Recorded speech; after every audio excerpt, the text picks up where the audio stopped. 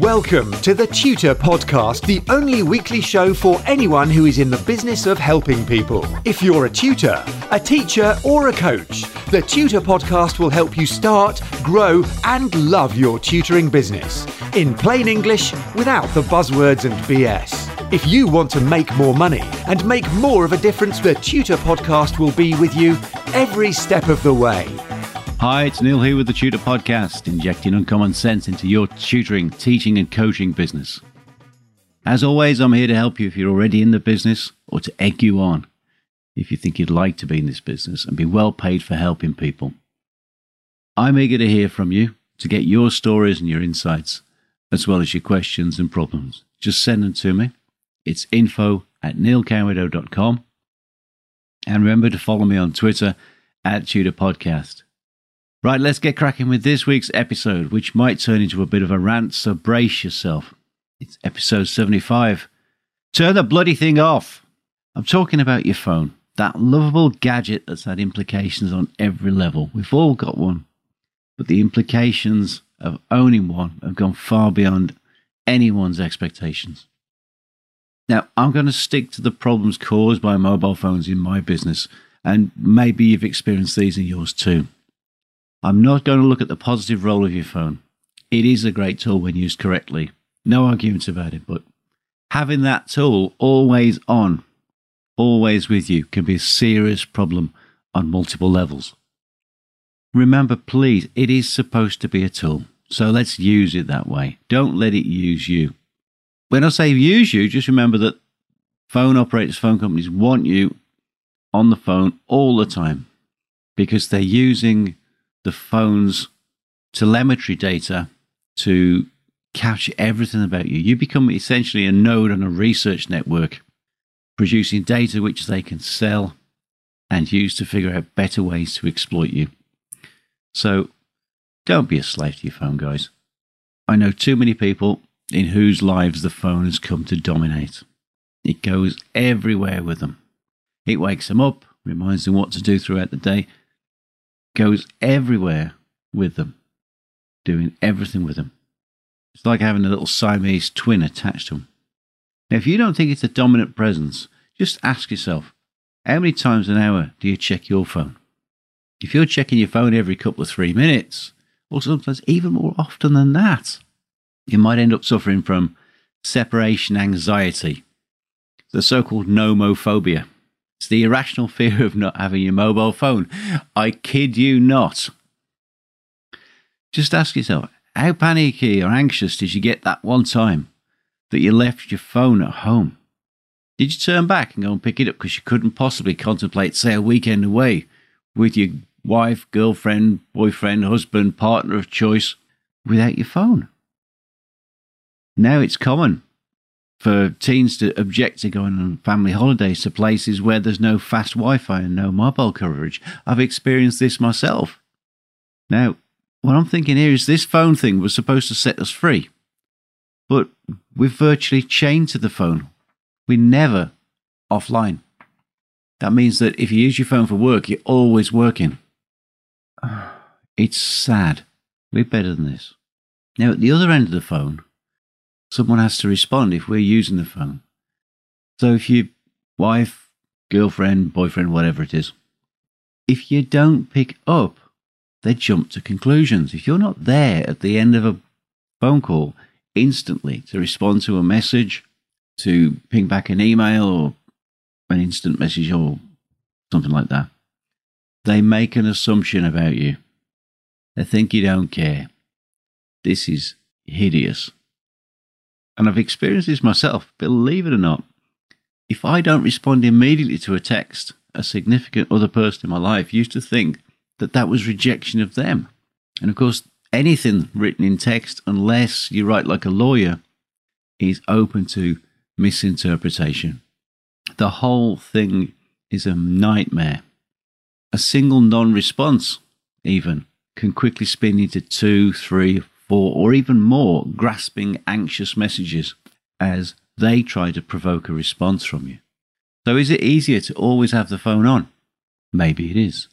Or maybe it's just better to manage that relationship better. Remember that everything gets based on current beliefs. So if someone thinks that the relationship isn't particularly secure, or you don't care, or you're too busy for them, whatever happens will be viewed through that lens. But that's not necessarily the case, is it? If you've experienced this when you're making outgoing calls or attempted to get in touch with someone, bear this stuff in mind. It's vital because it can kill you otherwise. I'd just like to say, remember, however crap you think you are, the chances are that almost nobody else has noticed. They are too busy thinking about their own stuff to worry about you. So, another massive negative of having the phone around you is radiation. Now, I guess we all know that electromagnetic radiation is always there. But the more of it you're exposed to, the greater your risk of cancer and other diseases. The radiation isn't good or bad, it just is. And the more of it around you, the more at risk you are. The problem with mobile phones and Wi-Fi is that they run over the same frequency range, 2.4 gigahertz, or gigahertz if you like the harder G. That's the same frequency range as your microwave oven. Now, a microwave oven, you think, yeah, very short burst exposure, it cooks everything. But with your Wi-Fi and your mobile phone pinned to the side of your head, and the 4G range runs between 0.8 to 2.6 gigahertz, I like the harder G, for what it's worth, then you're slow cooking using microwave frequencies. Now, this parallels what was going on with radar speed traps in the 50s and 60s in America, where the cops would put the speed traps into their lap in between trying to book people. And the radiation produced by the radar in the lap caused massive incidents of testicular cancer. We're all doing the same thing with our mobile phones, assuming that it's benign. I'm disinclined to believe that it's benign. I don't want to slow cook my brain, my buttocks, or your breasts, depending on where the phone is the majority of the time. Bear it in mind, guys. Put the phone away from yourself and turn it completely off when you're not using it. Now, as a musician, there's another aspect to this radiation, and it's noise, electrical noise. If I'm in the studio, a mobile phone will buzz and clatter and fizz and fart through the systems there. It produces electrical noise. It's a pain. Even when the phone isn't working, it's sending out paging signals, is what they call them, to tell the network where it is. It's like having an electronic tag that's always transmitting your location to the authorities. That sounds very Orwellian, doesn't it? But that's the world we live in. So, in my opinion, the mobile phone and its omnipresence has turned many people into slaves. From the first thing in the morning, what wakes you up? Your bloody mobile phone. Before you even get a wake-up kiss, you reach for your phone, turn the alarm off, first thing you do, check your messages. Then maybe, if you haven't been hit with a massive dose of instant stress or anxiety from the incoming messages and tweets and all the rest of the malarkey, then maybe you'll turn to your lover and give him a kiss. The phone has got precedence over your husband, your wife, your partner. My God, how do we get to this? What a mess. Buy yourself an alarm clock. Leave your phone off until you're good and ready to deal with it. Now, when I say it's turned people into slaves, it has. But we've gone along with it in pursuit of always being online. We're available all day long. That means we are always at work, even when we're not at work. If you're having lunch, some people even text from the toilet, for God's sake. I mean, this freaked me the first time I saw someone at a urinal sending a message. I always thought they were taking a selfie of their penis. It's just mental. We're all so afraid of missing out. There's actually something called FOMO, fear of missing out. And that's driving the bus in a lot of people's lives and how they do everything.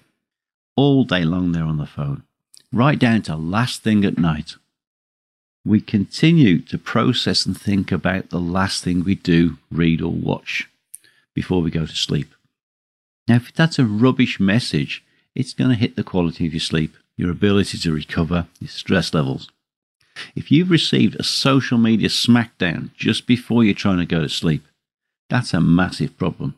And if you do manage to go to sleep, all the time you're asleep, you'll be reprocessing that and entrenching it.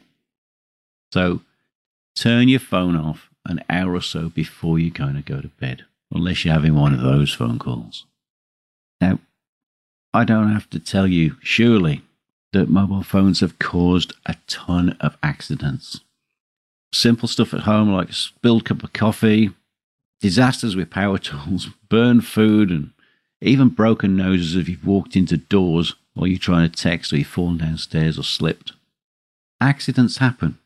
Pay attention to what's going on around you. It's probably way more important to pay attention to that drill or that sharp knife you're handling than it is to try to text someone at the same time. I have seen this. It's a horror story waiting to happen. Now at work, it gets even worse because you tend to be working with tools, materials, other people, dropping articles, you're bumping into stuff. It just looks crap. Think about this too. If you're at work answering phones in front of your students or responding to messages, how good do you look? They're paying good money for our time. Let's give them 100% of our attention. Turn off the phone. Do I really have to touch on driving? Well, probably yes, because here in Shropshire, you can just see moron after moron after moron after moron driving around on the phone, texting. It's so dangerous that only a complete cretin would think it was a good idea. You're looking at the screen, trying to read it. Who is in control of that 1.5 ton steel box that you're throwing down the road at 80 miles an hour? Who's driving that? If you're texting while you're driving, stop it. You are a bloody retard. Turn your phone off. When I'm in the car, my phone goes in the bag and it stays in the bag. Always. I've had a couple of near misses that have scared the crap out of me. Don't wait until you've had yet another near miss. Take control.